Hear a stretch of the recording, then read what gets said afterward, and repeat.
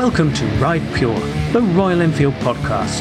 A podcast about Royal Enfield motorcycles, the people who create and build them, you, the people that ride them, the things you do to them, and the places you explore on them. I'm Gordon May, Royal Enfield's historian, author and overland motorcycle traveller, and I'll be hosting this Adventure Diaries episode. We're super excited to be again joined by motorcycle adventurer Jack Groves for the concluding part of his record-breaking round-the-world journey on a Royal Enfield Himalayan. Thanks for joining us again, Jack. He then turned north into Bolivia and Peru, at which point I think it'd be fair to say everything turned to custard. Yes, the proverbial excrement hit the fan in a major way. From that point on, my fate wasn't really in my hands anymore. So it was a case of, trying to find shelter in the storm. I think everyone around the world had a very similar experience, wherever they were. For me, obviously, it was a weird sense of being in another country, in another language, in places that I'd never been before. So, it was bad enough, I guess, for people around the world at home trying to sort of figure out a new lifestyle and figure out the changes that were coming through thick and fast. But obviously, for me, I was trying to think also about, well, where do I store my bike? Am I going to overstay my visa? Am I going to stay my vehicle permit? And all of this thought process is really happening. There was one night, and I'm just looking through my photos now, Thursday, the 12th of March, 2020. There's a video. That was the night I arrived in La Paz, Bolivia. I arrived at night in rush hour, having driven about 400, 500 kilometers that day. The whole country was almost shut down because of various protests that were going on at the time about fuel prices. So, I arrived in La Paz to basically just pandemonium, chaos. The main road into La Paz is really, really high. It's just it was a horrendous evening to get in. And I remember getting to La Paz, had a day or two there, and pretty much just had to war game. I had to stop, reassess, look at the borders, look at the times, look at the flight situations, speak to the British embassies and say, what's happening? And obviously WhatsApp groups start. And you know how WhatsApp groups are. One person says something and then 5 minutes later, Chinese Whispers has done their job. And suddenly, new information and just complete, rubbish is going around. So I had to make a decision. And on Friday the 13th, that was the last day in La Paz, the evening of Friday 13th of March 2020, I said, I'm not going to get stuck here. I'm going to make a dash for the Peruvian border. And so that morning. And what made you make that decision? It was a culmination, a mix of other people being there at the same time. I think if readers are following Enfield or know Enfield well, they'll know of Itchy Boots and Norley and the travels that she'd been doing on the Himalayan at the time. She was actually in La Paz the same few days as me, in the same hostel as me, because of iOverlander and everyone goes to sort of similar places. And I remember being there in this feverish atmosphere as everyone was quickly having to decide, well, what do we do? Where do we go? Norley decided to leave. Itchy Boots, she ended up flying out, and I think her bike is still in Peru somewhere. But I just basically had to. It was suddenly every man for themselves. People scattered. Some people went to Chile. Some people went to Peru. Some people stayed in La Paz. But I just said, look, it's just the border's about a kilometer away. About a half a day's ride away. If the border closes, I'm stuck, and I am really stuck because there is only one border with Peru that is close to La Paz, and if that shuts, then I don't have many other options. So I made a dash. I left La Paz the morning after. The morning I left La Paz, I'm just remembering now. I got to a fuel station and everyone was panic buying fuel. Queues and queues of people panic buying fuel. Bolivians trying to get as much fuel as they could because there was a fear that if everything started shutting down again or lockdown started, then obviously you wouldn't be able to go out and buy fuel for your car. So I remember stopping at this petrol station, and they said, "No, we don't serve foreigners fuel. We can't give you any fuel." And I remember saying to him, I have no range left. I have to get to Peru now. And I had this nightmare scenario of, I was thinking, if I don't get to Peru now, I'm going to be stuck at this petrol station outside La Paz because they won't serve me any fuel. But in the end, I managed to convince this Bolivian. I said, look, would you mind if you just put something in your truck, meet me about 100 meters down the road. I'll give you some pesos and I'll put it, straight into my fuel tank, which he kindly did. And the kindness of this stranger allowed me to get to Peru that afternoon. Near the island of Copacabana, they got a small boat across the Lake Titicaca, highest lake in the world, and managed to get to the Peruvian border. I remember I had one last empanada in Bolivia before I went to the Peruvian border, and for the first time, you saw masks, and you saw tests, and you saw people with perspex screens. And I walked into the border, and that was the first time, I remember it vividly now, that people were scared of you and were walking around you and looking suddenly with suspicion at foreigners, whereas before they'd been welcoming. And that was a pretty horrible change to sort of see in the local people. But I did obviously cross into Peru that day. The same border as the long way up. When they came up, there were some long way up stickers on that border, so it's quite a well trodden path. And I made for a city called Puno, Puno, on the shores of Lake Titicaca that evening, where I stopped, reassessed again, had a look at the latest news. But that very, very same evening, the Peruvian president announced that from midnight the next day the borders would close. So the Bolivian border slammed shut behind me just as after I crossed. And he also said that in effect from midnight the country would go into a state of martial law. Lockdown would ensue, enforced by the military and the police.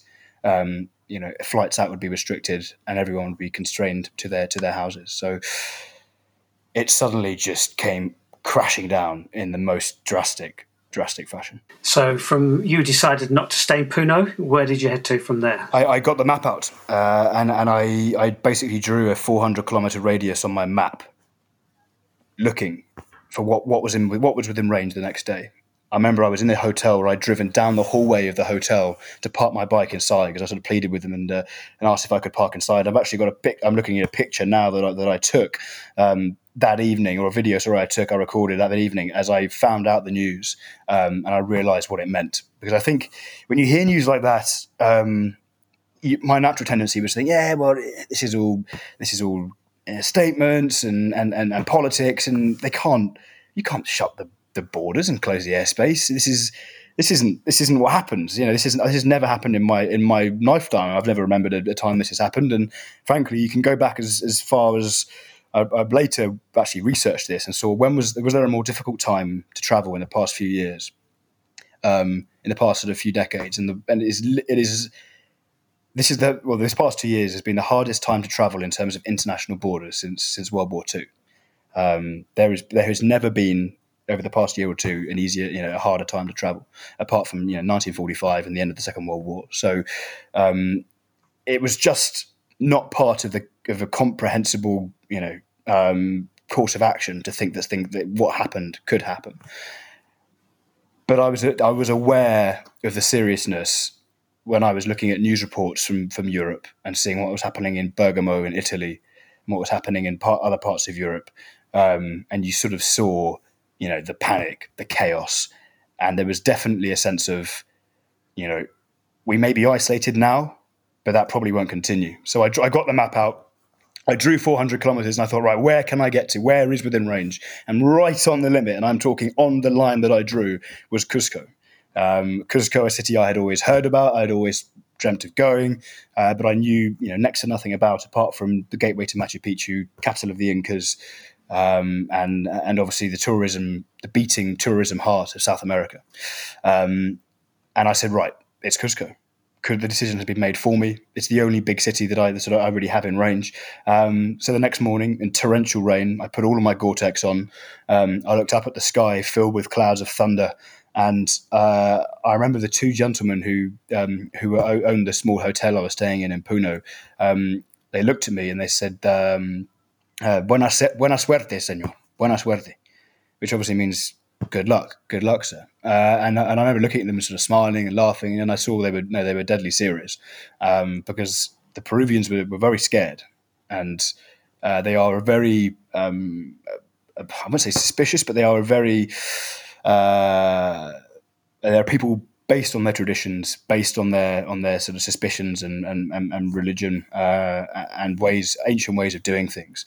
And I think it was a weird sort of atmosphere as I left Puno that day, and the rain was bucketing it down, and I sort of swung north.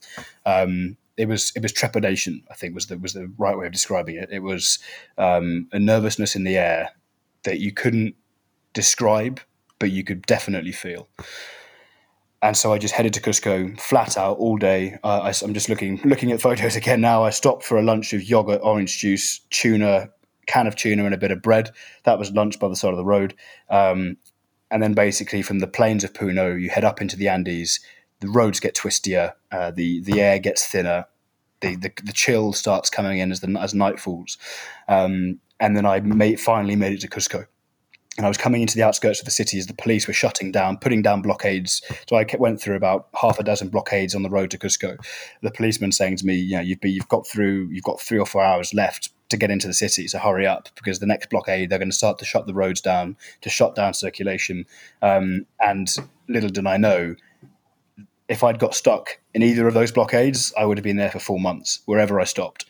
And this was the crazy thing, is that wherever you stopped that evening, wherever you were on the evening of the 16th of March 2020, was where you would stay for 4 months. And no one knew that. But luckily, I made it to a hostel. I made it to the hallowed ground of Wild Rover Cusco. And anyone who's sort of traveled in South America will probably know the name Wild Rover, because it is just a sort of a debaucherous hostel that has a hostel chain where generally people go to consume alcohol and other such substances. I'd never heard of it before. I'd only heard of it in Argentina when somebody said to me, well, if you do manage to get to Cusco, stay in Wild Rover. They've got parking.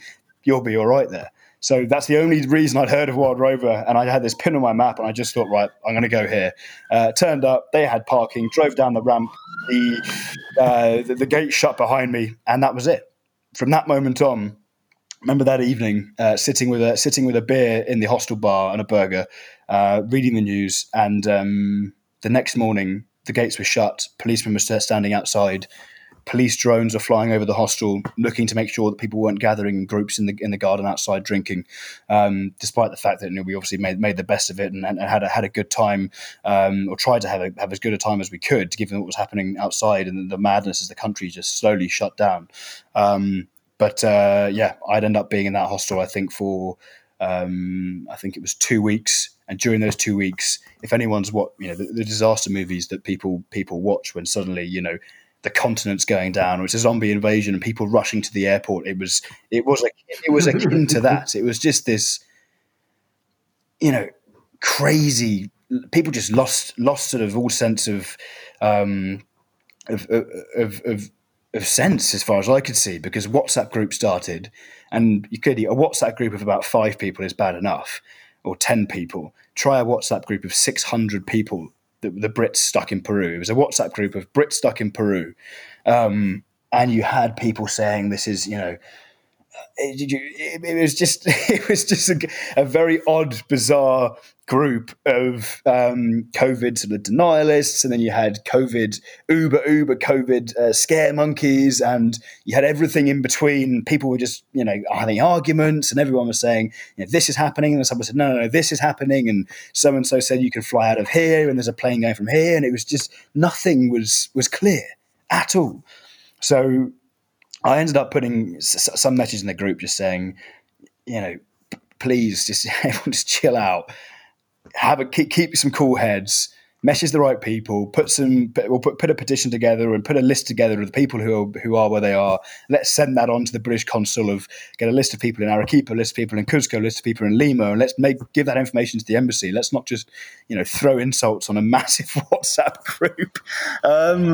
Bit by bit, basically, the Israelis flew out first. The Israelis were very quick to fly. Then the Americans got planes on. Then the Dutch came in, and then even the French went out. And that was a real moment when the French flew out of Cusco and had a plane organised, because I think all the Brits were sitting there thinking, the French can get out before us. That's when things are bad.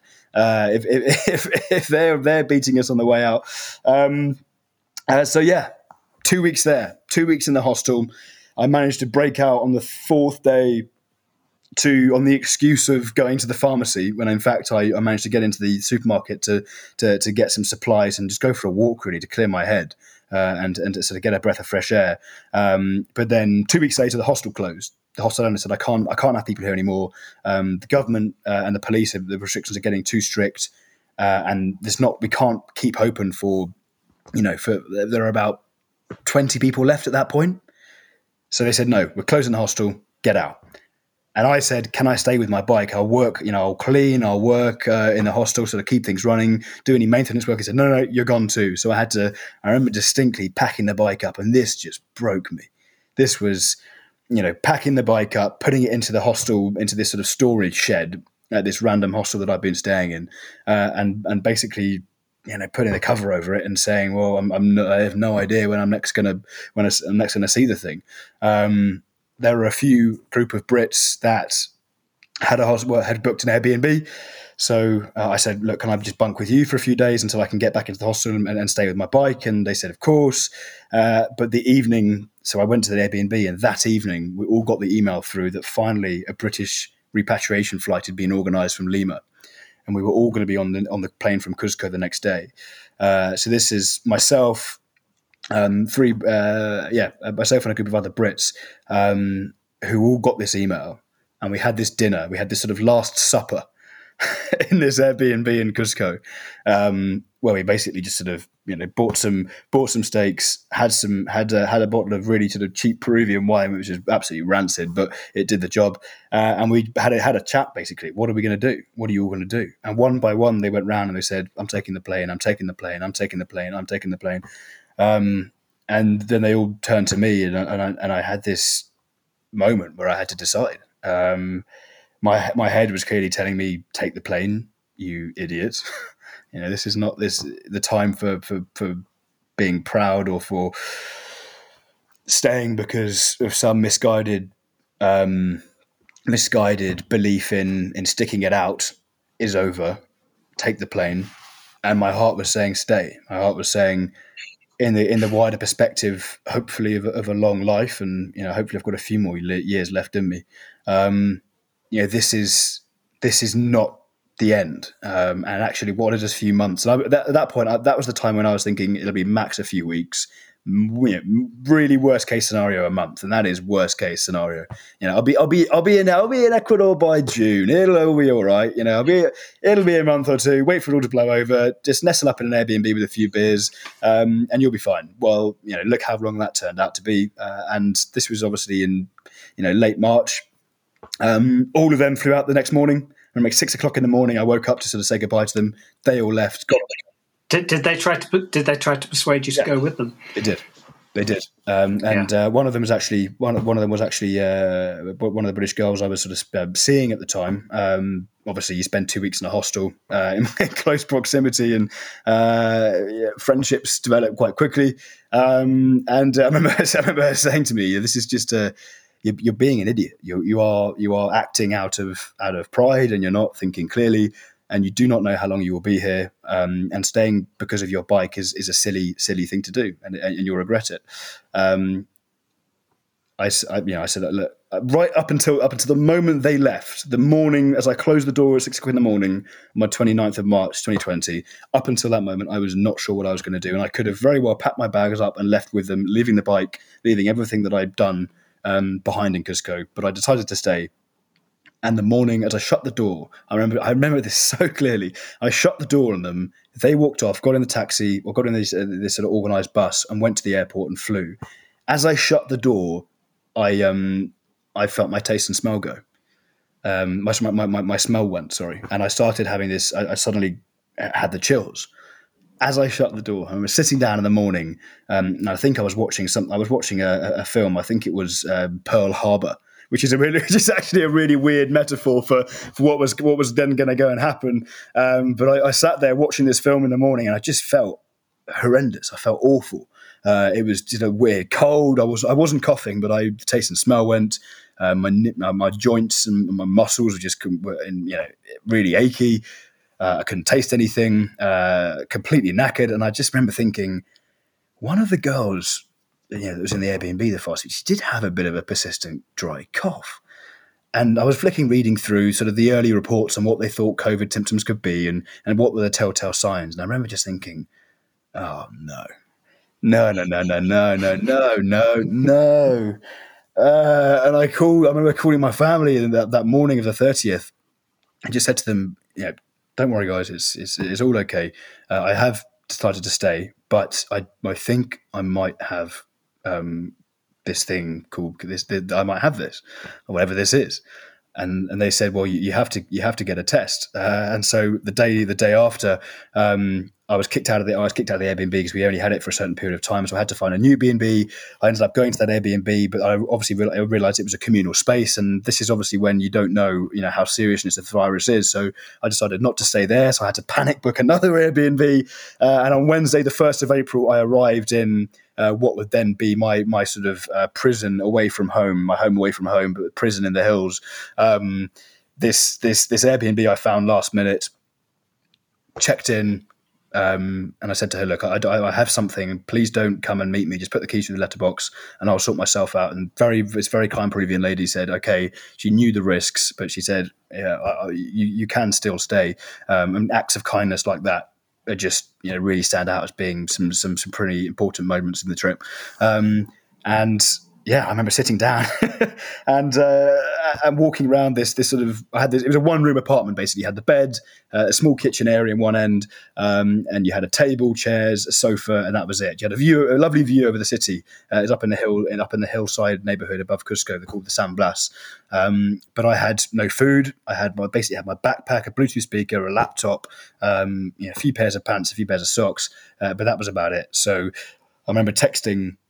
A friend of mine got in touch and said, I know the British consul. I'll put you in touch. So this guy called Jimmy McSparron, the guy called Jimmy basically gets in touch. Says, Jack, I hear that you're in trouble. I live here. I'm the consul here. I can get you a test if you want. And I said, yes, let's get a test. I want to know. And so the next morning, on the morning of Thursday, the 2nd of April, I had a team of hazmat suits. They were not mucking around. There was a team of 4 people, full hazmat suits, full mask, hair net, shoe nets, hand gloves, turned up at this apartment. And for the first of many, I had a PCR test, which then 2 days later, came back positive. And so I tested positive for COVID. I was at 3,500 meters. And from that moment on, the neighbors went into just complete silo mode. I remember I had the window open once to have some ventilation, and one of them threw rocks at the window to try and to tell me to stop, to close the window, shouting at me to sort of close all the windows. And even though there's a massive space between the houses, they were just absolutely terrified of suddenly the Westerners that were deemed to be bringing in the virus. So I was siloed in this apartment for 2 weeks. Basically my day was get up, try and walk. I kept trying to walk around 5K a day, round and round and round this tiny little room, counting my steps to try and get to sort of a decent foot count to try and keep myself sane. Video.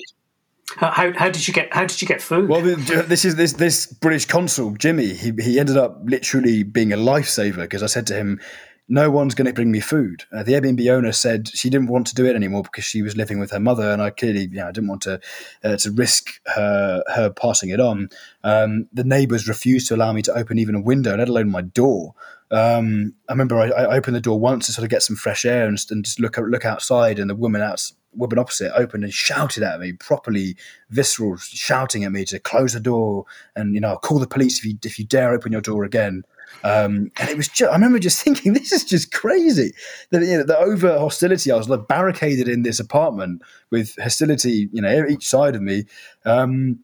But Jimmy was the only person who was willing to help. He was trained paramedic, and he'd done lots of work out there with the Peruvian military. So he was well versed in the nature of risk. And I said to him, "Look, Jimmy, can you just bring me some food? I don't just preferably vegetables, something to cook with, some pasta, tomato sauce, basic. Bring me something, please." So the next day, I get a WhatsApp, and he said, "Right, okay, I'm coming by 2:25 on the dot. Open the door. I'll walk by, basically do a drive-by, throw some stuff in the front door, and then close the door again." So all the neighbours around didn't have time to call the police and start shouting at us again. So at 2:25 on the dot, I open the door. Sure enough, 30 seconds. He walks past. 30 seconds later, he walks past and throws a bottle of rum through the door. I remember the bottle, ding, ding, ding, ding, ding, as this bottle of rum slid down the hallway.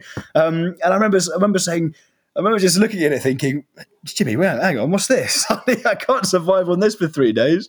But sure enough, he said, walked back and lobbed a bag of pasta and tomato sauce through the door too. So I had a bottle of rum, pasta, pot noodles, and tomato sauce, and that held me for sort of 3 or 4 days. And then a few days later, another package, and basically through the course of some sort of care packages, he kept me going. He kept the sort of the show. I said the show on the road. It was basically just me holed up in this apartment taking pictures of the sunset outside the window. That was literally all I could do.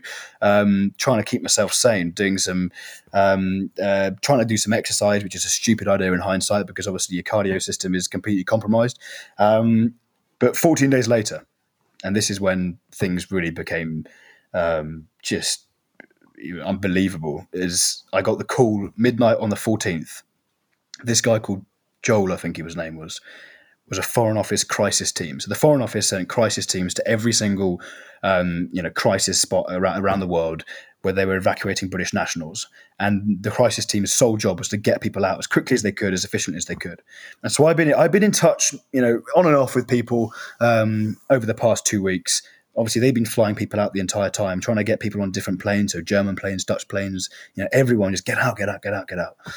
And so it got to the point where I was, there must have been there are normally 18,000 tourists in Cusco at any one time.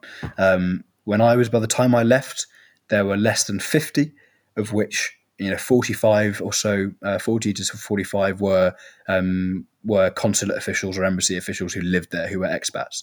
So it was just, there was nobody left. And on the midnight on Tuesday the 14th of April, I got this call from Joe or Joel, and he said, Jack, the Peruvian president and the Peruvian military are going to, in the last-ditch effort to get the remaining people out, have agreed to allow the European consulates and Western governments to fly the Peruvian presidential, military jet. Effectively, it was meant to be a C-130 Hercules, which is obviously the big ramp at the back. But in the end, it ended up being the Peruvian president's personal jet. They're going to fly it to Cusco Airport. Anyone who is COVID positive will load onto that military aircraft. That military aircraft will then fly from Cusco Airport to Lima Airport, which is a 2.5-hour flight, and then that will connect with the final British Airways plane that will leave tomorrow afternoon from Lima to London. And he said to me, this is, the embassy is closing, he said. The ambassador is leaving. This is your last chance. If you stay, and this is verbatim, he said, you are on your own. And that was not a fun message to hear from the embassy, given I was obviously still COVID positive. I was having weird sort of heart movements at the time, I think probably in hindsight due to the altitude. And I remember calling, I called my family, which is 5 o'clock in the morning UK time. So they obviously picked up thinking that something awful had happened. I said, no, it's okay. But I need to know, what do I do? It's £250 to go all the way back to home. I am never going to get a better opportunity than this to leave, get out of the situation. And they said, take it. And I said, okay, I will try to get out and see if this works. If it works, great. If it doesn't, some higher power is telling me to stay.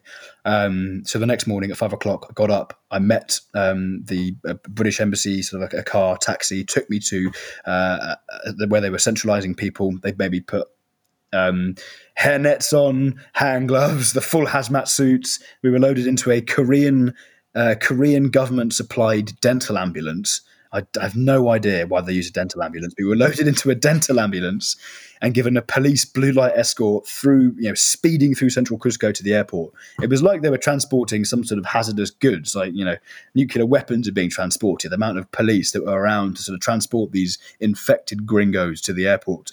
But we transported to the airport. I remember this so clearly. We got to the airport, opened the doors of the we were kept on the ambulance, but we were allowed to open the doors to at least get some airflow through, because I was wearing all of this protective gear plus all of my bike gear, because I only had one rucksack with me, and I was with this Australian guy called Ray, who was there on his BMW, but was in the same situation as me, and we stood there.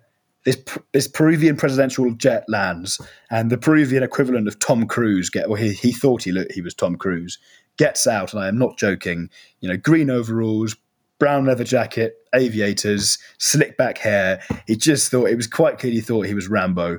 And he steps down the stairs of this presidential plane, looks around, and just basically takes the scene in. 7 or 8 gringos, hazmated up to the nines. A few people were coughing quite heavily, and he just looked at us and shook his head. Quite clearly, he said, "No, imposible, imposible," he said. And you don't need to know much Spanish to understand what that means. And he basically just turns heel, back up the stairs of the plane. The door is pulled shut. The turbine engines flare up again, and they just take off. And at that point, I turned to Jimmy, this consulate official, who had been loading the non-COVID positive people onto a commercial aircraft. The last commercial aircraft out of the city flew off at the same time. And I said to Jimmy, what? This guy is the Peruvian Air Force. If you tell the Air Force to do something anywhere else in the world, the Air Force does it. That's their job. And he looks at me and he says, "When in Rome, different rules." What happened in South America is there are no rules. The only rule is there are no rules. And this guy gets back in his plane and just takes off again. Jimmy says, "Right, stand there." He gets out his mobile phone, and because for whatever reason his contacts through the military, he basically had the Ministry of Defence's personal phone number in his phone. So he sits there, gets his phone out, puts it to his ear, and he says, "Right, give me 5 minutes." And he calls the Ministry of Defence in his office in Lima, and he says, "What is going on?" And I remember him vividly saying, "Bueno, ¿qué está pasando? ¿Qué está pasando? Dime, eso es imposible." He's saying, "What is happening? What is happening? How the hell is this? This isn't possible." And the Minister of Defence said, him again, puts his phone down, hangs up, and calls the pilot in the plane. And so we know that the pilot is being called, and we're standing there on the tarmac of this runway, still wearing, this ridiculously looking blue dental sort of bodysuit with gloves and face mask and hairnet, and we're watching this plane. And Cuzco's in a big bowl of mountains. The mountains surround the city, and the plane takes off.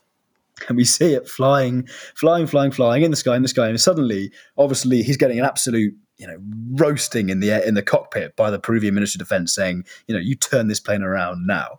And we see this plane suddenly bank hard left in the sky.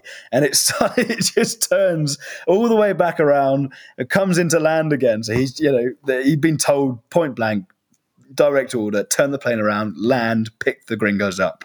This guy lands, gets out the plane again, and what ensues now is a 3-hour debate between the Foreign Ministry, the Health Ministry, the Defence Ministry, the British embassies, and it's just, I could see that it wasn't going to happen. Everyone could see it wasn't going to happen, and in the end it didn't happen. The pilot took off, disobeyed the order, and there I was, on the tarmac.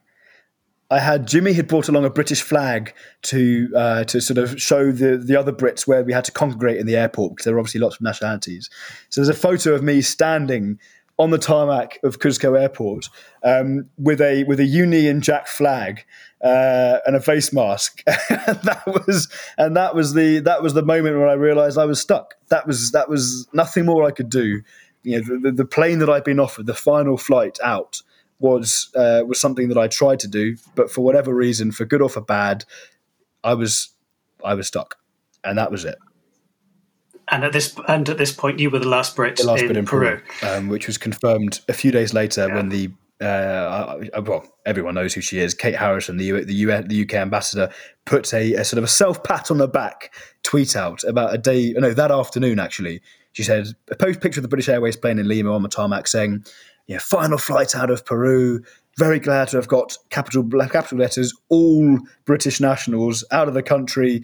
Thank you to the consular team who made this happen." Blah, blah, blah, blah, blah, blah. And what happened was that was a public tweet on Twitter. And I then replied from my account saying, "Congratulations, Ambassador. What about me?" ? I was then unceremoniously blocked by the British Embassy and by her Twitter, and I was not allowed to see the tweets anymore. So I was blocked by the official Twitter account of the ambassador to Peru because I basically called her bluff. And from that moment on, I was there for 9 months. 9 months.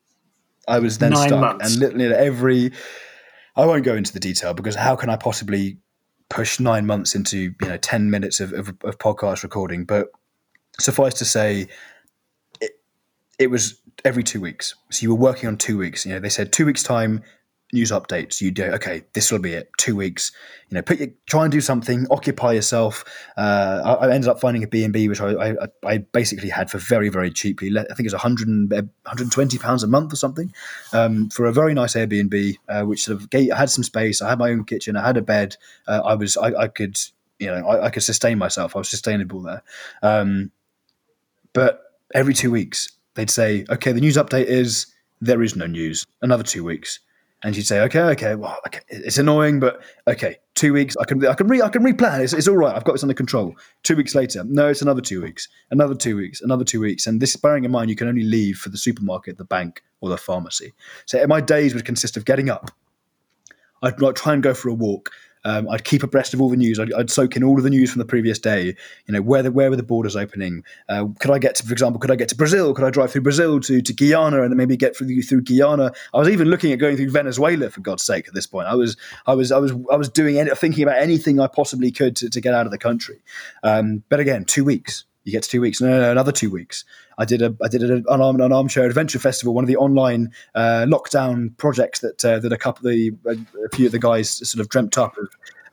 Doing an online festival for adventurers stuck abroad, and I was on that from my terrace in Cuzco. My balcony in Cuzco became friends of joke amongst friends and family, because every time they video called me, I'd be on the same damn terrace in Cuzco, the same backdrop for what became 4 or 5 months, and I think it got to my birthday around June, the end of June. When they said it's not going to be 2 weeks anymore, it's going to be a month, another month stuck in, and that was when it was really hard. It was really tough, and it became mentally a really lonely, and it became the self-doubt was just strong. And I remember having days you don't have a purpose anymore. You had such a feeling of purpose, and then you have nothing at all. And it's an impossible feeling to describe. It's somewhere between between helplessness and frustration, between anger and resignation, because the situation you find yourself in is not a situation that you have any control over whatsoever. And the open-ended nature of the lockdown and the fact that I didn't have any friends or family around me. I would sort of check in on every other day or so and try and keep tabs of what was going on back home. I tried to run a half marathon on my balcony, which was about 10 meters round, just going laps and laps and laps of the balcony to try and keep myself, do some exercise, keep myself sane.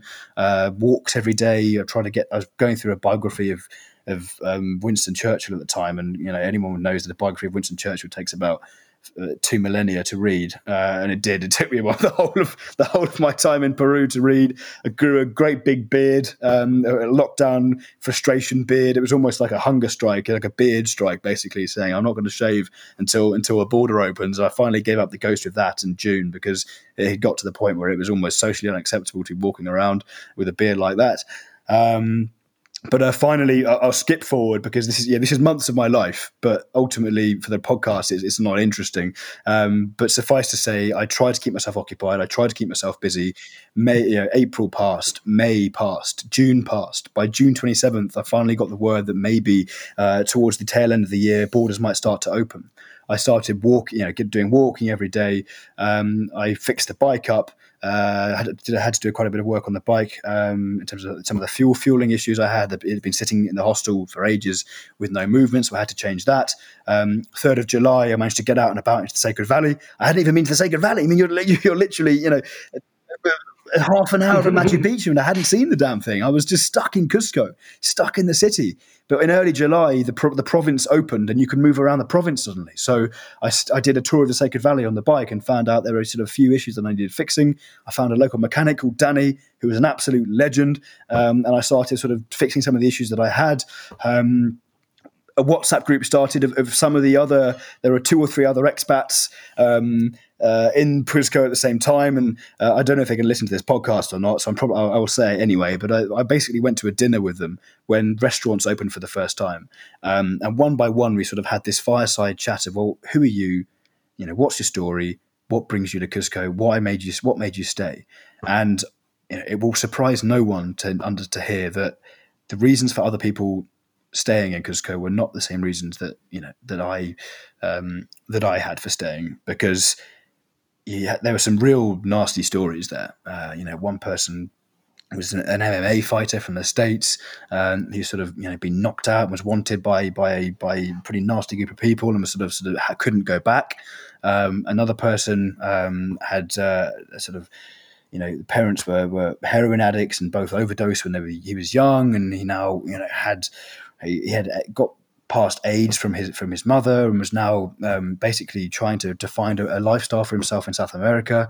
Another one from South Africa was just mentally all over the place, and there were just some horrendous, awful stories going around the table. I could sort of see people was not staying because they wanted to; they were staying because they had no other option. And then it came to me, and I'm just thinking, I'm gonna have to make something up. I can't just say, I'm here because I've got my motorbike and hard eyes. I'm actually, I'm not a drug addict. I'm not a raging alcoholic. I don't have anyone who wants to kill me back home. I don't have an abusive uncle. I'm Jack, and I'm sort of fairly normal. I'm lucky not to have any of these horrendous issues.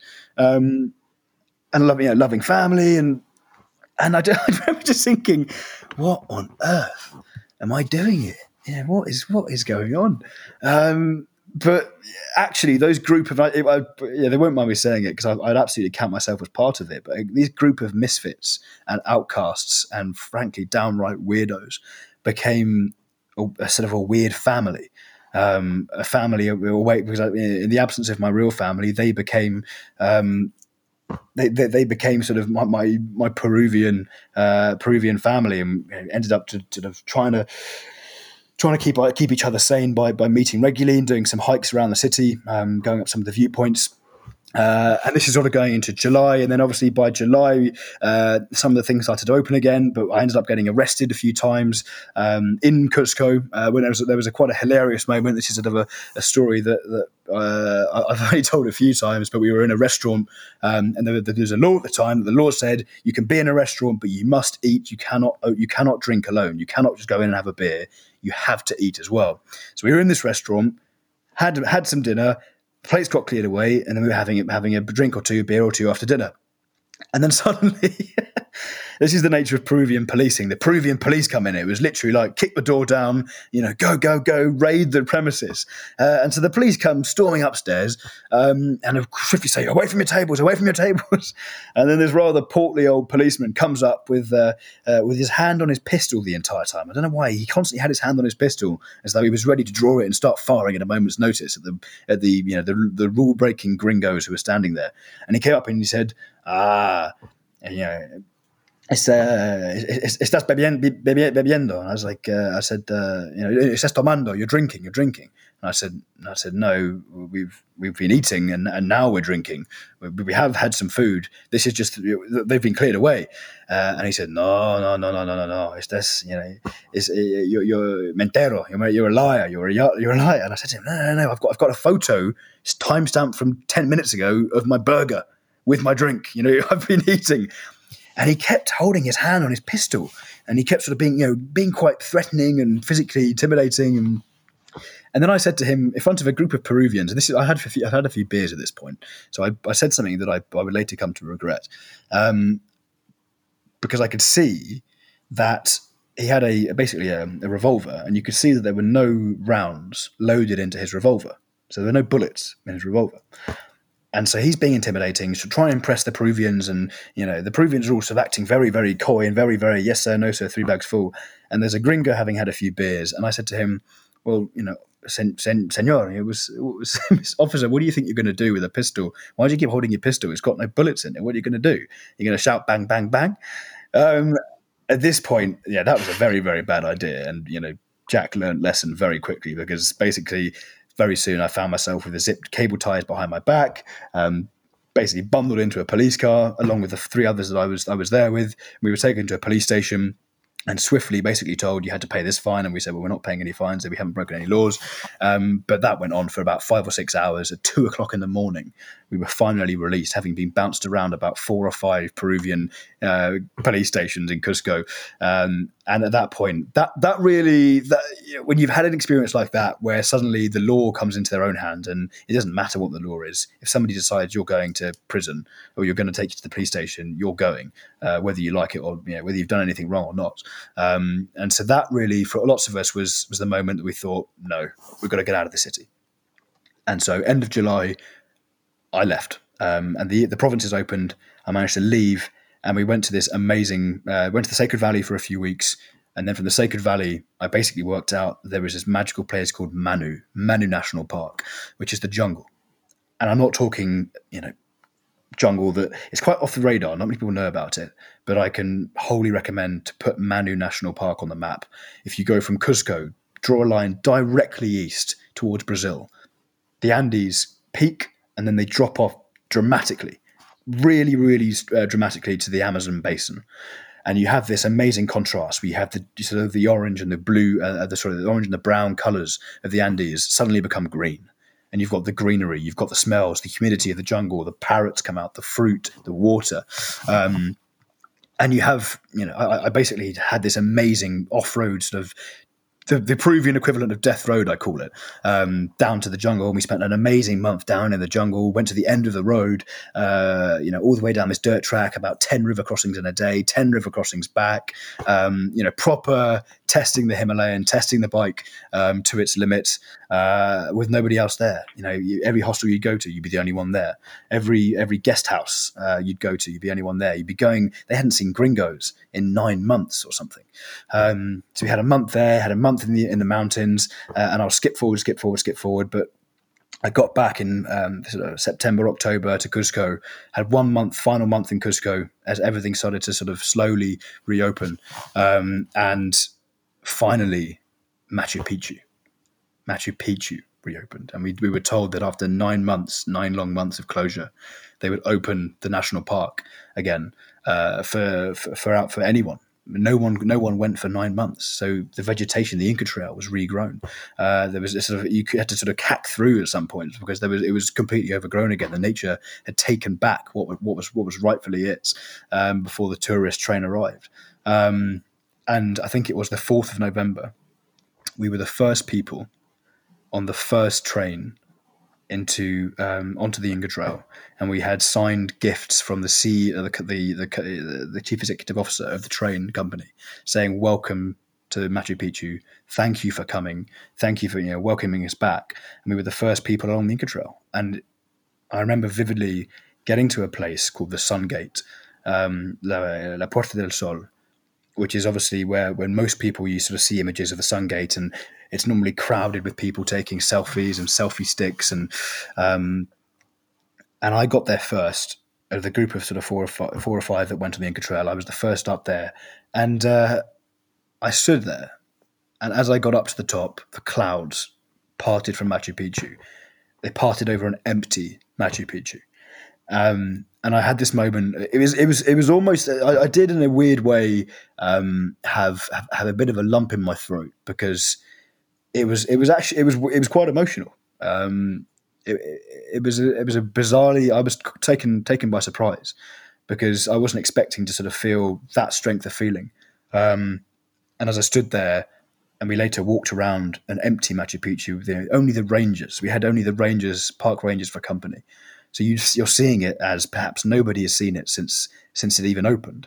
And it just felt like sweet vindication. I mean, we've been talking for, almost 50 minutes, but that was 9 months of my life that I'd self-doubted, that I had deliberated over my decision, that I'd been told I was mad and an idiot, and the British Embassy had frankly, given up on me.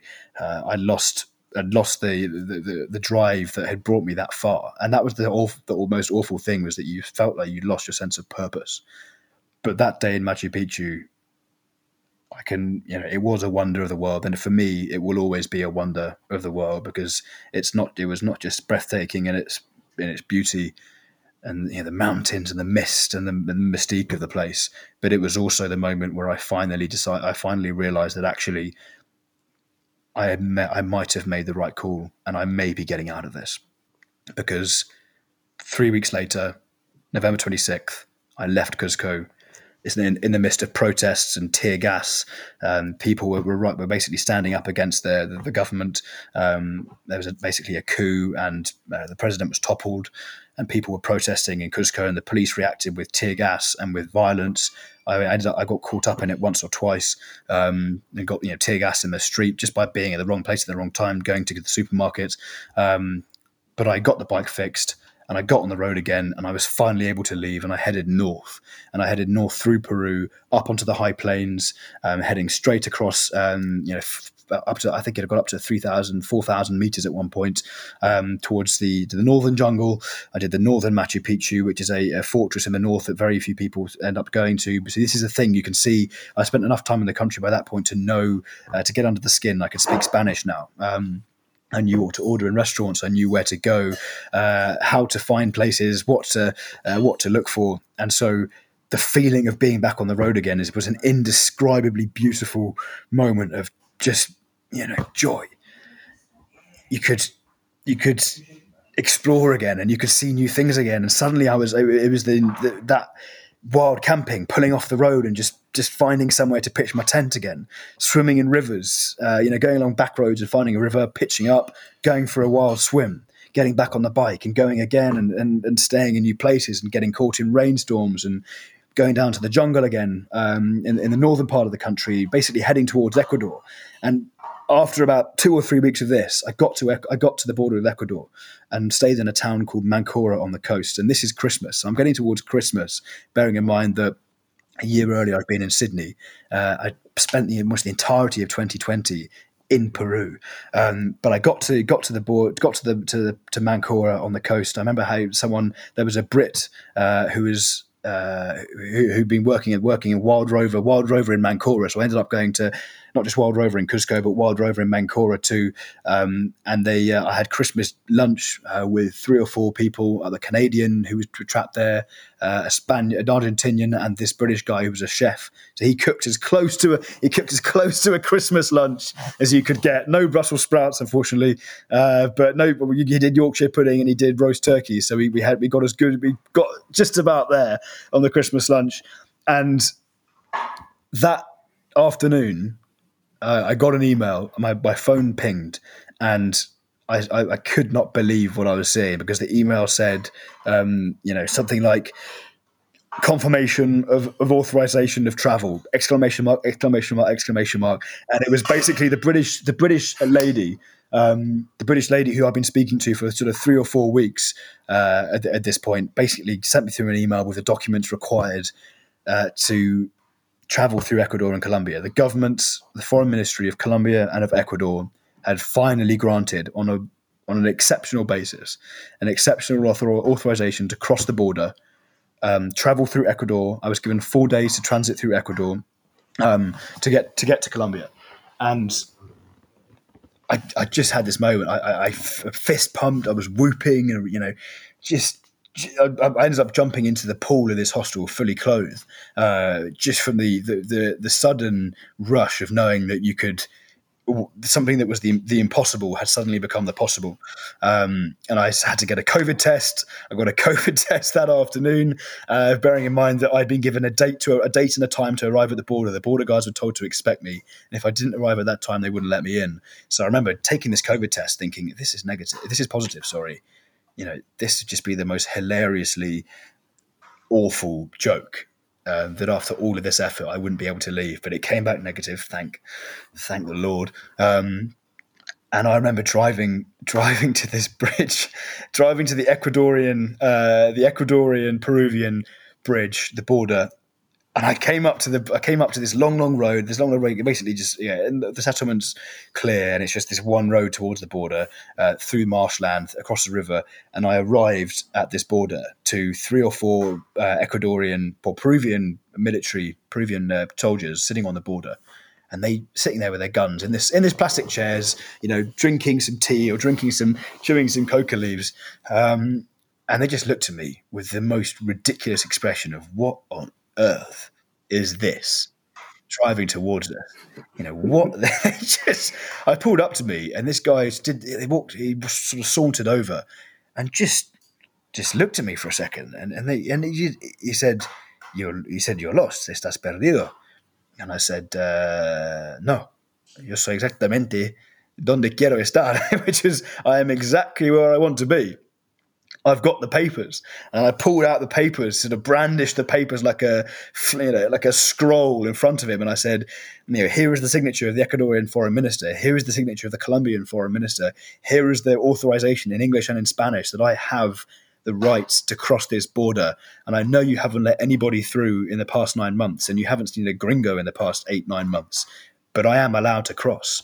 And he just picked this thing up, and he said, "Oh, look, come have a look at this." Because they're all crowding around, reading this thing with like it was just the best, the most interesting thing they'd ever read. And he looked up at me. He said, his initial reaction was to think that I'd forged the documents. But then I showed him the email too from the Ecuadorian Foreign Ministry, and he said he just gave them to me, and he said, "Go."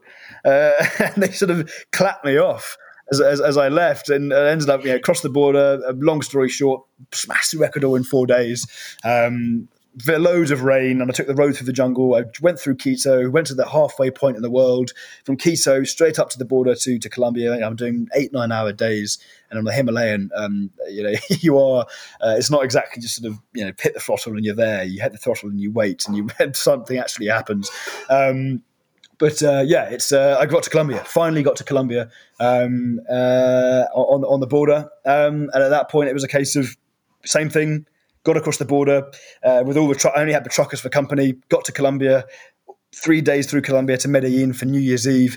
Got to the famous city of Pablo Escobar and the cartels and the narcos, and it's now completely rejuvenated itself, and it's this amazing metropolitan, cosmopolitan beacon of light and hope for South America and for Colombia. And I got there for New Year's Eve, and it was locked down for New Year's Eve, so New Year's Eve was pretty crap. And then got some new tyres in Medellin from Royal Enfield in Medellin, and I think it must have been 2nd or 3rd of January. I left Medellin and headed north to Cartagena, and Cartagena is where the next part of the story and the final part of the story really begins. Yeah, because of course then what lies ahead is the Darien Gap, and we all know there's no route through that. So how did you get around that, and how did you complete your journey? So the Darien Gap is impassable. People speak about the Pan American Highway, and you naturally think that you can draw a line from Alaska to Ushuaia in Argentina, and it's an unbroken line. That is not true. There is the Darien Gap in the middle, which is effectively a mountainous jungle region between Panama and Colombia, with the Caribbean Sea on one side, the Pacific Ocean on the other, the Panama Canal lying to the north, and perhaps one of the most active drug smuggling routes in the world crossing it. So all of the drug production, the Class A drug production coming out of Colombia, Peru, and Bolivia has 2 routes. It comes through the Caribbean Ocean, it comes via small planes, flying across borders and dropping it into the sea, or submarines, but it also comes through the Darien Gap. And as such, the Darien Gap is a impassable natural barrier. There is no road there. A team has been able to cross, a team of a few British Army soldiers were able to cross a few years ago, but that was an expedition with armed guards and proper jungle clearance teams. It was a proper expedition. So if you do it by yourself, it is a hell of an undertaking and not something that I was prepared for. So I went to Cartagena instead, and Cartagena is a port on the north coast of Colombia. It is probably the most pristine, beautiful colonial era city that you will ever see. the influence of the Spanish Empire is ever present. And it was my home for a week or so. That was, I met Royal Enfield in Cartagena. Royal Enfield in Cartagena were very good at having me there, at basically making sure that giving me a welcome, and I was able to ride around with them for a few days. They loaned me an Interceptor, and they had a few people on a Himalayan, and we did a sort of a short promo video and interview, actually in Spanish. So that was the one takeaway from South America, was that actually I could then do an interview with Royal Enfield Colombia in Spanish by the end. So if you sort of, I guess that was another grappling for positives in the situation, because there weren't many, but yeah, could speak Spanish by the end, and I basically got to Cartagena with a day or two to spare to catch the Stalrat, the famous World War II boat across the Caribbean.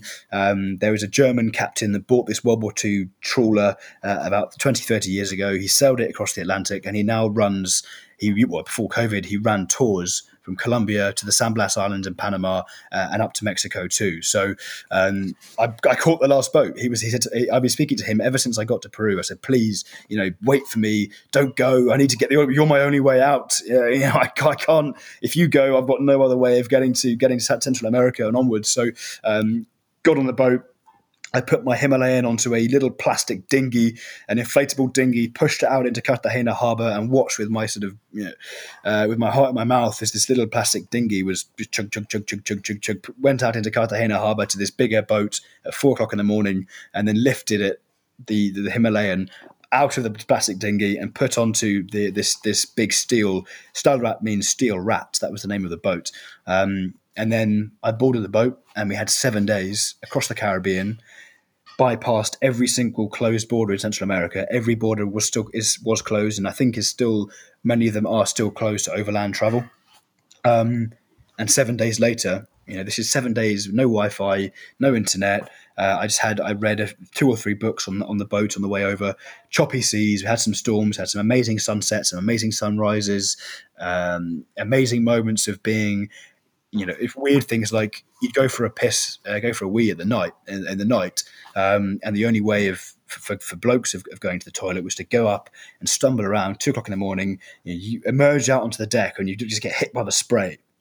And you've got the moon up in the sky over the Caribbean as this sailing boat slowly, it rocks from side to side as a fishing boat, so it keeps rocking incessantly from side to side.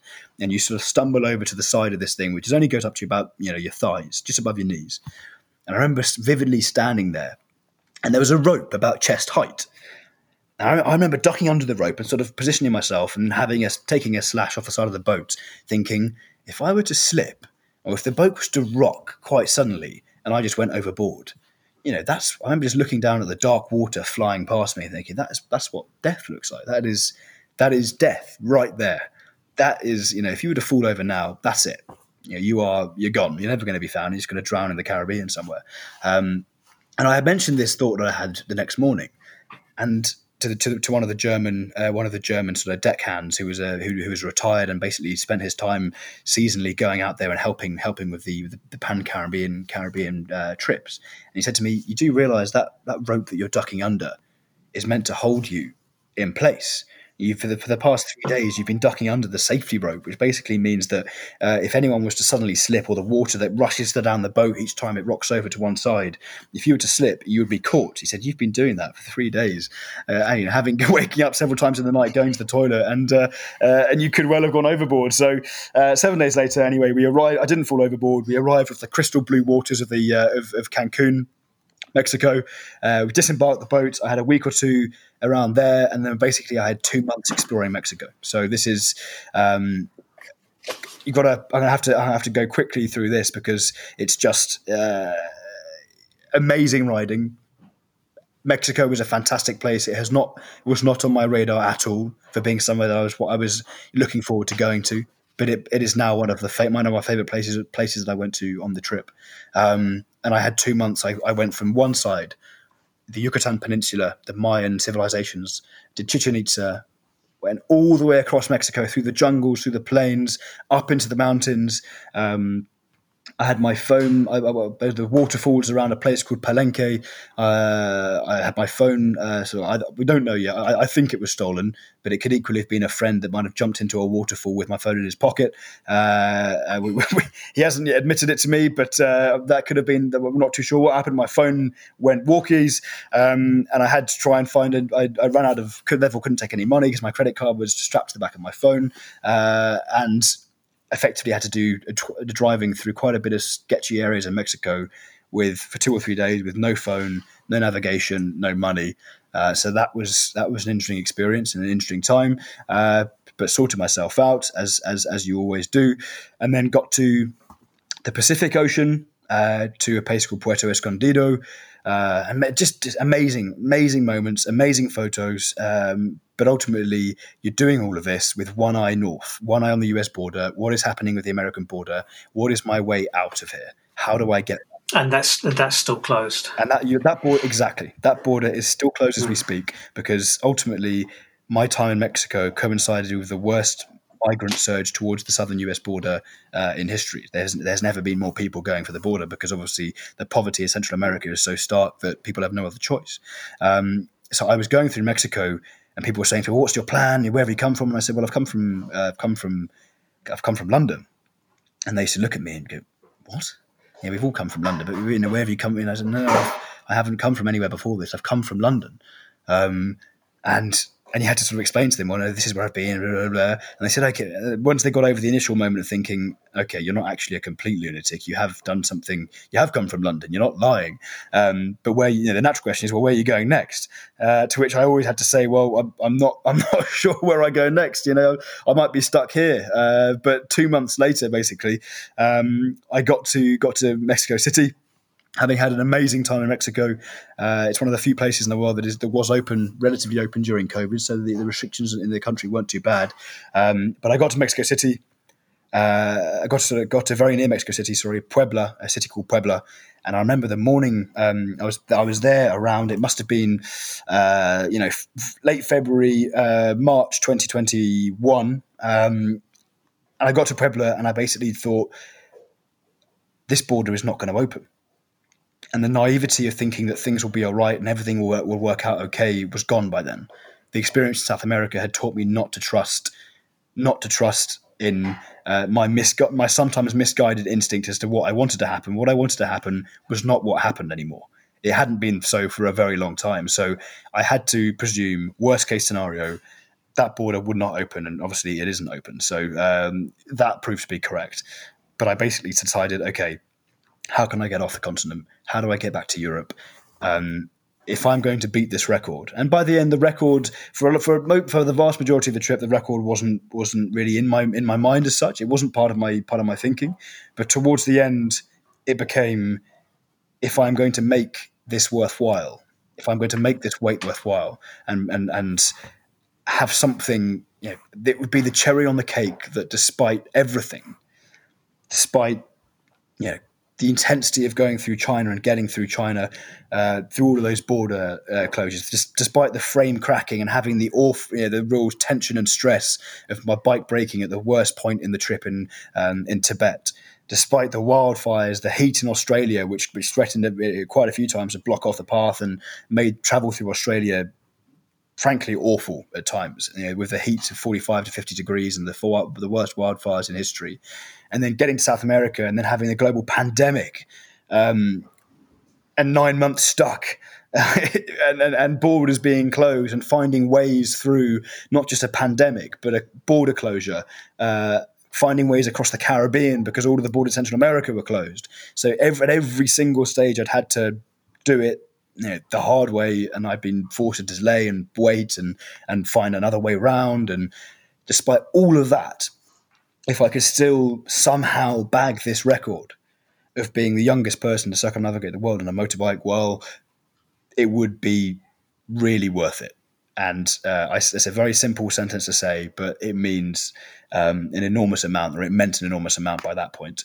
So I took the decision, either I try and cross the US border illegally and get into the States via basically trying to lie and say I had a doctor's appointment or I had a medical emergency and I had to get into the States, and that was not at all guaranteed because I had one boat leaving from Mexico. So there was one boat leaving from Mexico to Spain on a container ship, a car transporter.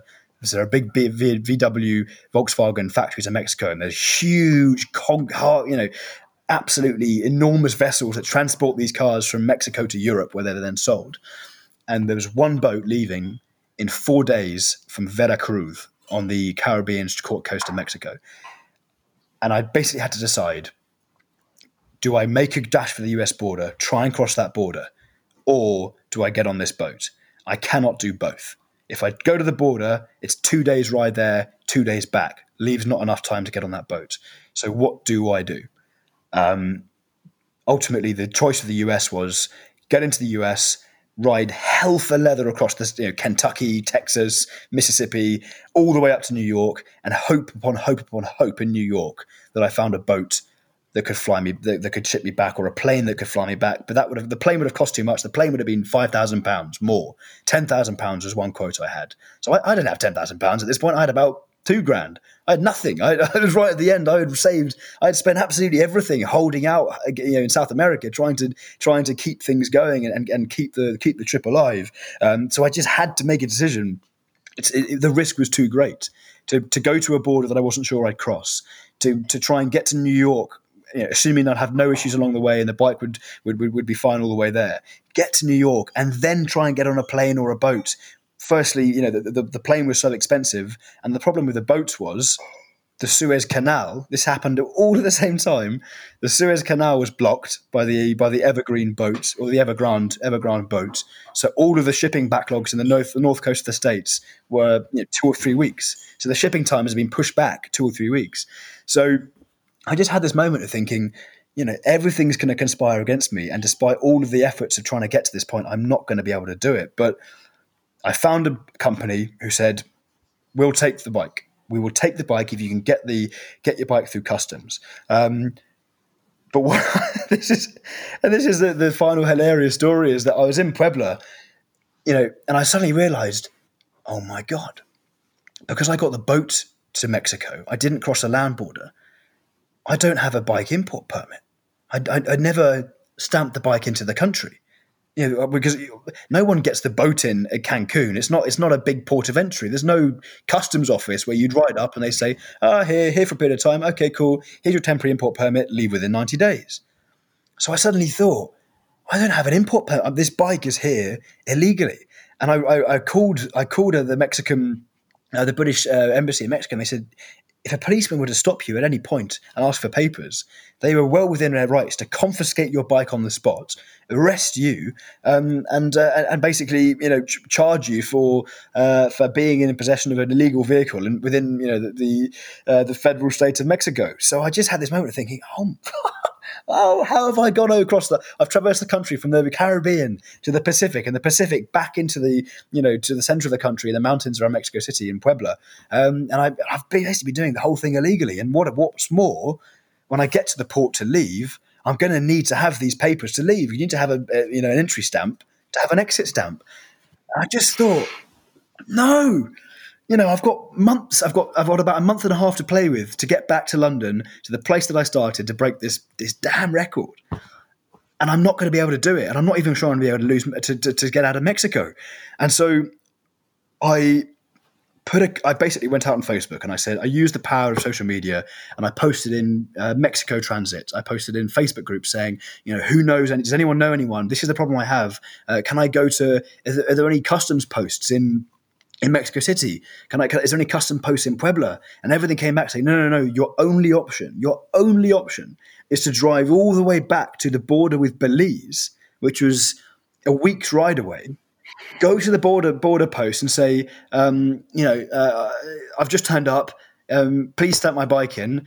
Get your bike stamped, and then drive all the way back to Veracruz, which is another 6-7 days ride. So I just didn't have that time. I did not have that option, and I was thinking, what am I going to do? What am I going to do? But then, amazingly, this guy reaches out on Facebook. He says, he calls me up. He's got this American drawl. He's like, "Yo, man, I've got my brother. He's in Veracruz. He knows people, and he said he'll sort you out, and he said he'll sort you out if you know what I mean. And I said, I acted as though, I know what you mean. I do this all the time too. I illegally transport bikes into countries all the time. Yeah, I know what you mean. So basically, his brother, his cousin, his brother from another mother type thing, ended up being a member of the Veracruz Assembly, of the government of the state of Veracruz. And no one will obviously know who he is because only I do. But I ended up having to bribe a serving member of the Veracruz state legislature to effectively grant a import-export company in the port of Veracruz permission to stamp my bike or take my bike into the port despite not having an entry stamp. So through him, he put me in touch with them, and I had to pay him a certain amount of money. And effectively what we said was, we're going to tell the port authorities that you entered Mexico in Cancun, you put your bike on a truck, the truck drove the bike to Veracruz, you traveled here by public transport, and the reason you don't have an entry permit for your bike is because the bike traveled on the truck. You have not ridden the bike at any point over the past 2 months. And I remember just thinking, this is sketchy, and this is, if this doesn't work, this could go very badly wrong. And there are photos I've sort of taken of the few days I spent in Veracruz. As I went back and forth, I met this guy sort of surreptitiously in this amazing colonial cafe in the center of Veracruz, where I'd go out in the morning, and Veracruz is a horrendously humid city. It is just, you walk around and you're sweating within 2 minutes. So I used to go up in my shorts and my shirt, sweating profusely, meeting this guy, and he said, right, this is what we're going to do. This is how we're going to get your bike into the port. It is, very, very illegal, but we're going to find a way of doing it. And the morning of the 14th of April, 2021, I went with the customs officers. I drove the bike to just with a kilometre short of the customs point of the airport. I got off my bike. One of the Mexicans got on my bike and drove my bike into the port. Because he was a licensed importer, exporter, he was allowed to enter the port. Whereas if I'd driven up there, I wouldn't have been allowed in, because obviously I had no right to ride the bike. But because he was a licensed importer, he could. And I just remember walking away, getting back in the car, driving back to the city, thinking that, I'm not going to see my bike now. I'm putting my bike and I'm putting this record. Everything rests on the shoulders of the Mexican officials, putting this bike, getting it through customs, getting it onto the right boat that's leaving it was originally destined for Barcelona. And on the afternoon of the 15th of April, Thursday the 15th of April, I walked down to the port, the port of Veracruz. The port of Veracruz has these two long concrete piers that stretch, right out into the Caribbean. And you can walk all the way along. It's about 1.5 kilometers, 2 kilometers to the end of this pier. And I was looking at the GPS of the boats in the harbour, and suddenly I saw my boat leaving, or the boat that I hoped my bike was on was leaving. And I remember running, absolutely legging it from my hotel all the way down to the end of this pier as this boat, huge, great container vessel, came past me. And there's a photo that I have of as the boat comes past, leaving the harbour, Veracruz harbour. You can sort of see it chugging its way out into the Caribbean. And the last photo I have is the boat leaving the port, disappearing into the distance. And you still didn't know that your bike was on it. You just the GPS had stopped working on my bike. I had a GPS tracker, but I couldn't see it anymore. So whereas before I could know roughly where my bike was, I just had to cross my fingers and think, I really bloody hope it's on that boat, because if it's not, this is just comedy. Everything that could have gone wrong. Who could have guessed the Suez Canal would be blocked? A week or two before I wanted to ship the bike off the continent, and the effects it caused on global supply chains in terms of the ports the backlog was enormous. But I flew to Mexico City that evening, from Veracruz to Mexico City. From Mexico City, I then had about 4 or 5 days there, where Royal Enfield loaned me an Interceptor for 4 or 5 days, and I had an amazing time driving around the city and going up into the mountains around the city, doing some amazing, getting to grips with the Interceptor and loving that. But finally, it must have been the 20th. The 21st, the morning of the 21st, after a really heavy night's drinking in Mexico City the night before, I caught a flight, and I basically caught a flight to Madrid in Spain, hoping that I was going to at some point meet my bike there. From Madrid, the Spanish border was closed. It was closed to any travel from Britain. Any British nationals were not allowed to cross that border. I arrived in Madrid airport at 5:00 on the morning of the 21st, I think it was, or the 22nd. And I got to the customs point, and basically I hadn't thought this through, but I wanted to try and get across the border by saying that I was working for Royal Enfield. Clearly, I got to the border at 5:00 in the morning, trying to get my transfer flight to Barcelona, and this woman, unfortunately, I did the stupid thing of, in the airports where you've got the European flags, members of the European Union can go here, non-members of the European Union go to this queue. Me, being a bit tired, thought, Brexit only happened, a few months ago, really. Chances are they'll still let me through. That was probably a bad idea, because I turned up with a British passport in the European Union queue, which probably didn't go down very well with the Spanish. And they looked at me and said, where's your work contract? You say you're working for Royal Enfield, show me your contract with work.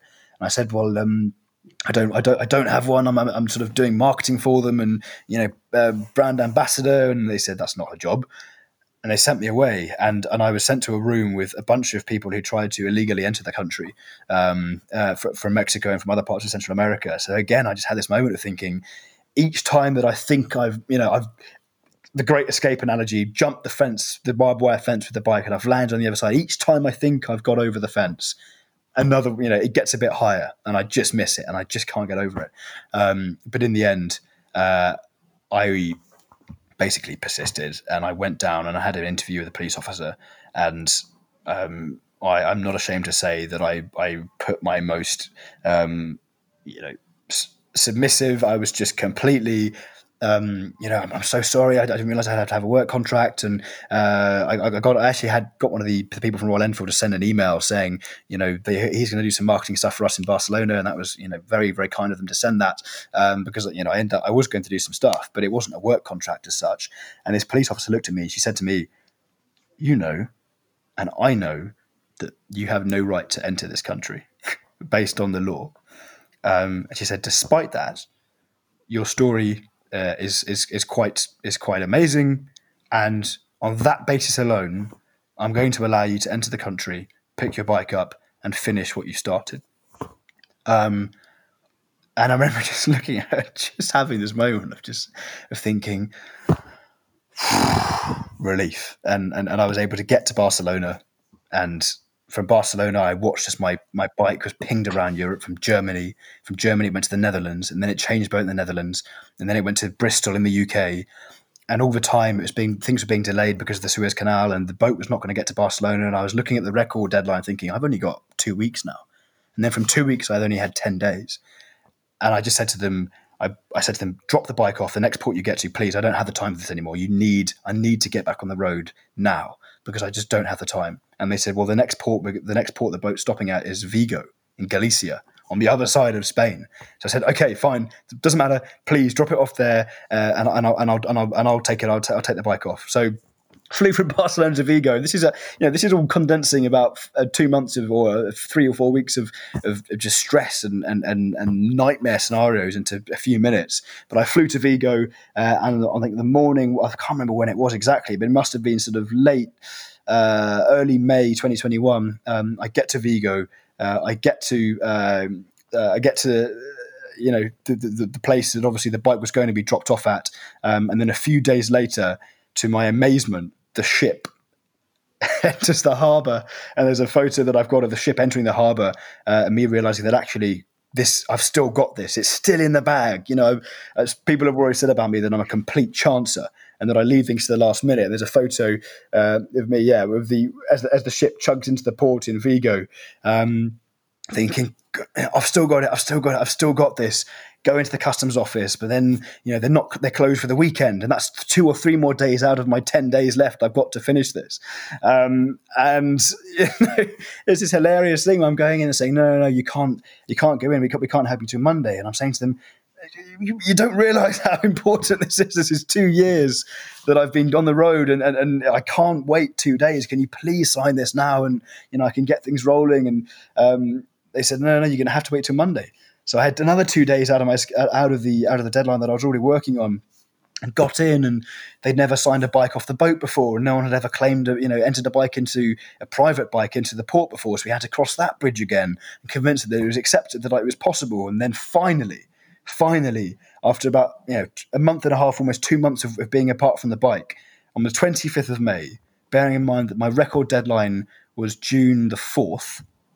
So I'm in northern Spain, 25th of May. The record deadline was June the 4th.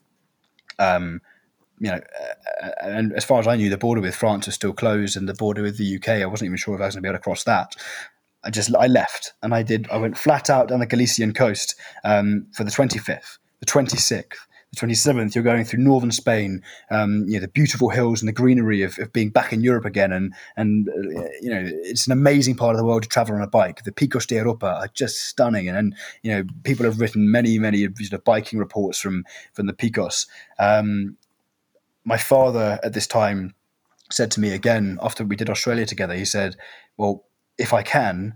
The border with Spain and the UK has just opened up. The ferry to Santander is going to open tomorrow. Or open in a few days' time.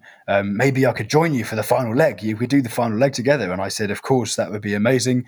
And long story short, Royal Enfield Europe, again, were incredible in sorting him out a bike. Another Himalayan. He got the train out to Manchester and drove down in the pissing rain one day in late May to get to Portsmouth, got on the boat at Portsmouth, met me on this fishing village called Lastres on the northern coast of Spain. I hadn't seen my dad in over a year and a half at this point. And he stopped at this hotel. He said, meet me at this village. I drove down, and obviously he could hear the distinctive, the sound of the Himalayan engine, runs out the front of the hotel, and I could see his Himalayan. It was an amazing moment, having not seen, any family or any friends, anyone that I knew for over a year and a half. Suddenly, my dad was there, and we started the final leg, the final epic leg through Europe, through northern Spain, across the border into France, up through Bordeaux, the Bordeaux region, into the Loire Valley, wild camping pretty much every night at this point. Finding amazing wild camp spots. We're paying nothing at all to camp there, up through France, through the Loire Valley, into Normandy, and suddenly you're in Normandy, and I had this impending sense of it's all coming to an end. What had seemed so far away for so long was suddenly so close. And what was that feeling of looking into the distance when you're riding, suddenly that mountain in the distance, or that summit in the distance, was right in front of me, and I was looking at it. And the last day that I spent on the road was in a few days before D-Day. Before D-Day anniversary, and we did the Normandy beaches. We did Omaha Cemetery and lots of the sites that you see along the Normandy coast, and it was quite a poignant reminder of the freedom that I'd had as a young 20-year-old, 21, 22, 23-year-old now, compared to what those 21-year-olds and younger, down to 18, what their life experience was compared to what I'd been able to do, and how awful their life was compared to the freedom that I've been able to enjoy. So that was the last day on the road, and this is the 2nd of June. That was the last day. The 3rd of June, I packed the bike up for the final time, having the night before trying to send a few messages out saying to people, look, I know it's COVID, I know everything's in lockdown, and I know you're probably stuck in different parts of the country, but I am coming home tomorrow. And my friends messaged back saying, you are joking. We've been telling you to come back for a year, and you give us a day's notice, that you're coming back. Because I didn't want to make it a big party. Previous guys had made it a big sort of party and a big ride out. And firstly, it was COVID, so you couldn't. Secondly, I don't really like the whole, being the center of attention and the whole sort of that doesn't really come naturally to him. I don't really enjoy it. So I said to them, look, if anyone's around, it'd be lovely to have you there. I'm going to be coming back tomorrow at about 2:00 in the afternoon. And so after 2 years on the road, we board the ferry about sort of 6 or 7 o'clock in the morning from Caen on the northern coast of France in Normandy, and we push out into the Channel. And even to this moment, I cannot describe how it felt to. I remember standing up on the deck and sort of feeling the wind in my face and hearing people speak English on the ferry again, and it was just I think overwhelmed is the best way of describing it. I wasn't processing the emotions that I was feeling. It wasn't massive high. It wasn't massive low. It was a sort of a muddled in between of thinking of a culmination of an effort that had been a lot harder than I thought it had been. That had brought me closer to death on numerous occasions than I have been before. Had pushed me further than I ever thought I'd go. Had taught me a language. Had shown me sights that I never thought I'd see. And despite, and with all of that emotion came flooding back, and the high moments and the low moments, and the excitement to see my family again. I hadn't seen friends in 2 years. I hadn't seen my sisters in over a year. And the final ride back through the UK was just this sort of dream state. And the things that you think would jump out to you were not the ones you expect. The smell of freshly cut grass. I remember I had intercom with my dad, and I just remember going, he said, fuck, grass. It's freshly cut grass. And then we drove past a Costa Coffee drive-through. I mean, I'm not a Costa Coffee. It's someone that spends all their time in Costa Coffee. But I remember saying, it's a Costa Coffee. I haven't seen one of those in 2 years. And then the pub came past, the King's Arm. I remember going, it's a pub. It's a pub. Here we are. I'm home. There's a pub. And just...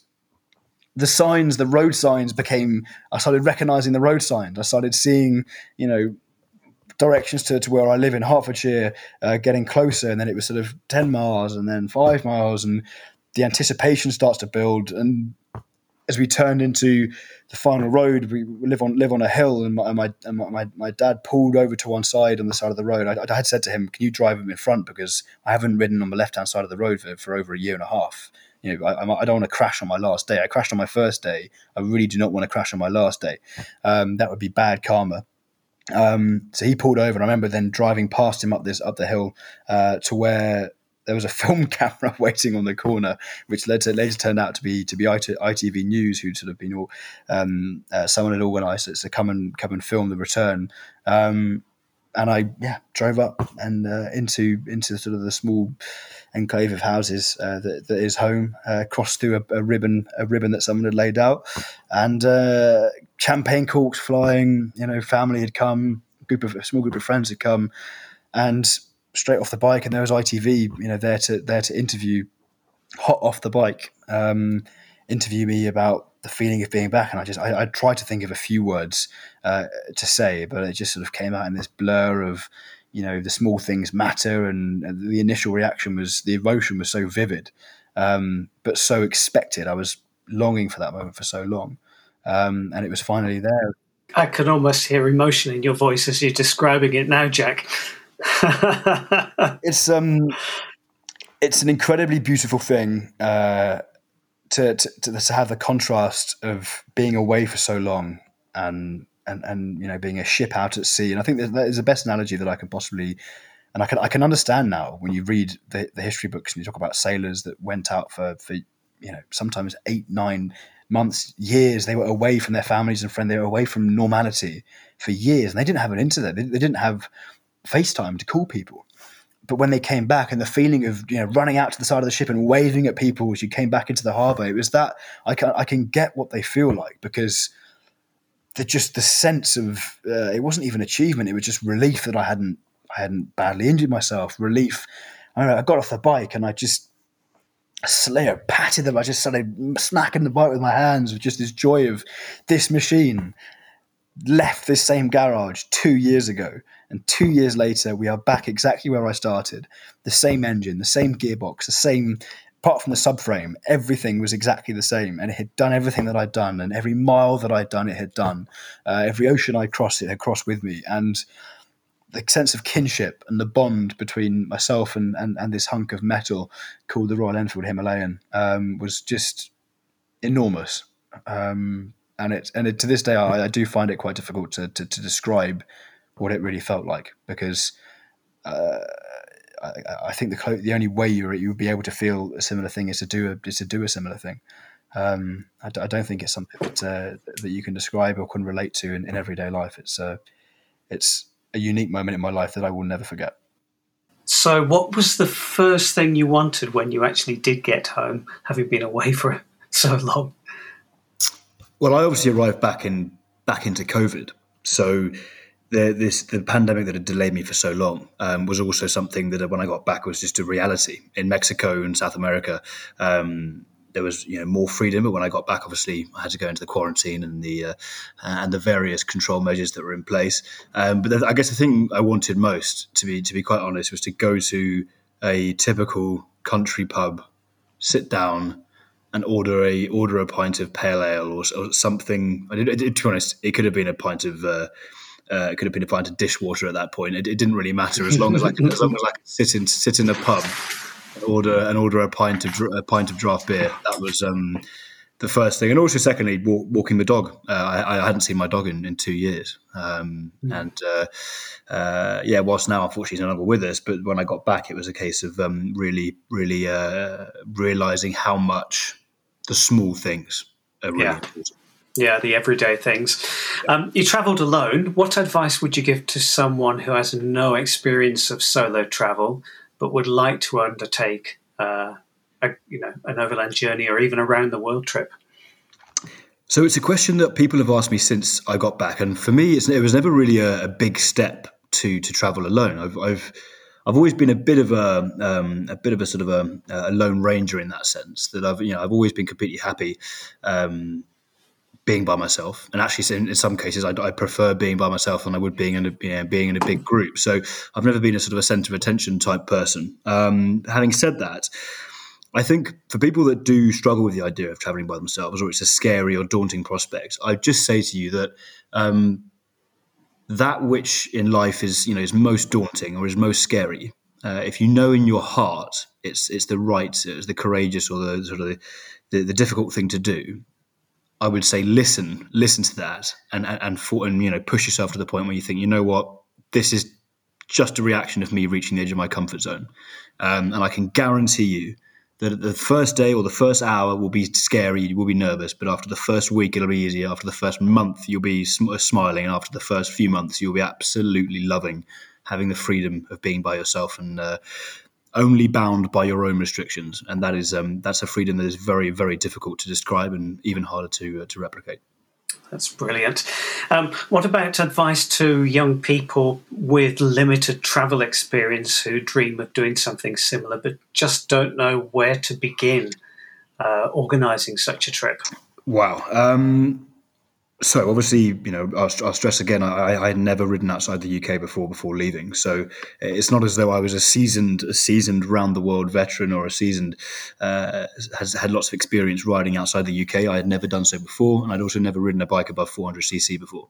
So there are a lot of firsts, and I'm not sure I'd recommend the tactic of jumping off a cliff and growing wings on the way down. Sometimes there were many cases where actually the wings could have failed, and I could have just ended up in the sea. No, I do think it's not as hard as you think it is. It's nowhere near as scary and as daunting as you believe it is, but it is absolutely 100% as fun and as exhilarating as you hope it is. So it's a case of getting over the first step. And I think what will be released alongside this podcast, the short film, is called The First Step for a reason, because it is by far the most difficult step to take, the first one. And if you can move heaven and earth and only work towards taking that first step, the rest will inevitably fall into place. Excellent. This being the Royal Enfield podcast, I'm going to have to ask you for an assessment of the Himalayan as a round the world motorcycle. Yes, and this is something that I've I'm now riding another bike, a twin cylinder, twice the many times the horsepower, and yes, it makes me smile. And yes, it makes me whoop, and I do have the fun of pulling power wheelies and all of these sort of things that you can do on a higher powered bike. I would just say with the Himalayan, it was the right bike at the right time. It was the right budget for me, and also it spoke to me on a primordial level because it was just simple, reliable, and rugged. And I do. One of the videos that Royal Enfield made off my own footage when I last year, I think it was November time. In that video, I said to them, that bike in particular, it's not the fastest, it's not the flashiest, it's not the most expensive, it's not the loudest or the most powerful, but it is the pluckiest. And I do, there's some part of me which does see a bit of myself in the bike because it's very similar characteristics to how you could describe me, in the sense that it's not I'm not the loudest out there. I'm not sort of spreading word about and trying to be the center of attention. But I'll keep going, and the bike kept going, and so I have a real affinity with the bike in that sense because it was just plucky, and like me, it's got scars, and like me, it broke, and like me, it had doubts and it struggled, but at the same time, it got through it all, and whatever was thrown at it, whether it be record temperatures in Australia, blizzards in Central Asia, multiple monsoons in Southeast Asia and Peru, and cracks in Tibet, and all of these things that happened to it. It took on and got through it, even though it wasn't perhaps the readiest it could possibly be, and it got me back. So the proof is in the pudding, as they say. And where is it now? Where's the bike? Yeah, it's sitting about 40 meters from where I am sitting now.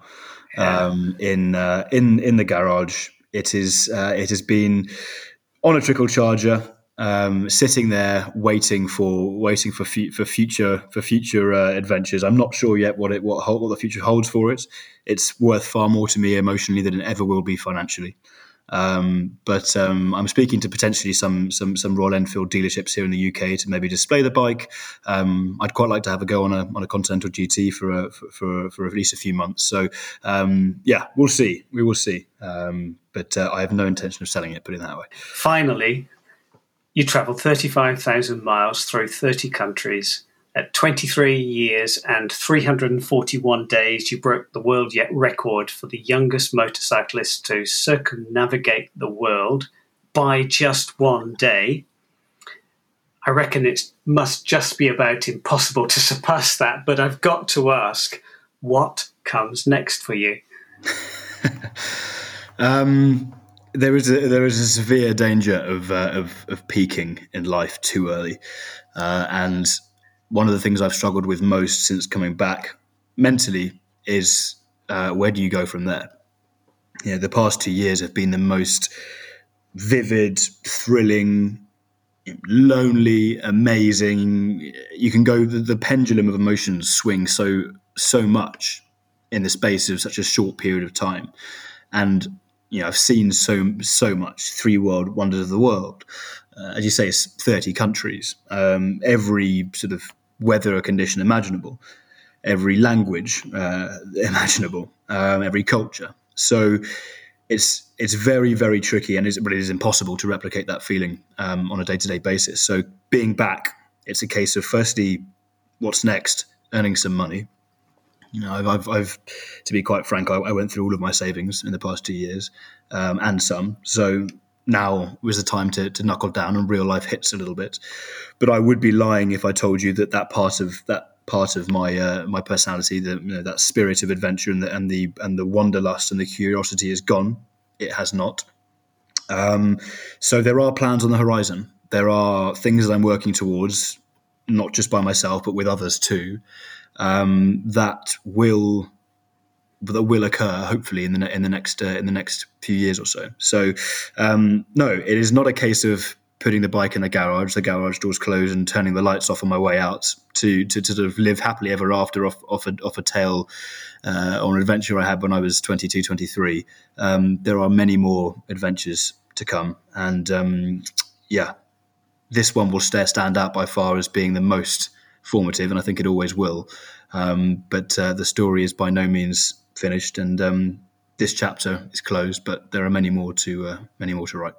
Well, we'll look forward to hearing about those in the future. But for now, thank you so much for sharing your adventures, your insights, and your tips with us, Jack. It's been absolutely enthralling. Well, thank you very much for your time. Thank you to Royal Enfield, and also thank you to all the many members of Royal Enfield around the world, from Turkey to Thailand to Australia to Colombia, who welcomed me, who sometimes fixed not just me but the bike up too, and kept me on the road. So I think for a company that never really never did sponsor me from the start, they stepped up in my hour of need, and I think achieved something pretty awesome. So thank you for having me, and thank you to the wider Enfield team. Brilliant. Okay, take care, Jack. Cheers. Excellent. Thank you. Wow, what a tale. Thank you everyone for listening. I hope you've enjoyed listening to Jack just as much as we have. To ensure you don't miss any future Ride Pure episodes, do subscribe wherever you listen to your podcasts. If you have ideas and suggestions for future episodes, do get in touch by email ridepurepodcast@royalenfield.com. And if you've enjoyed this podcast, be sure to like, add us to your favourites, or even leave a review. Until next time, we wish you great roads and safe riding.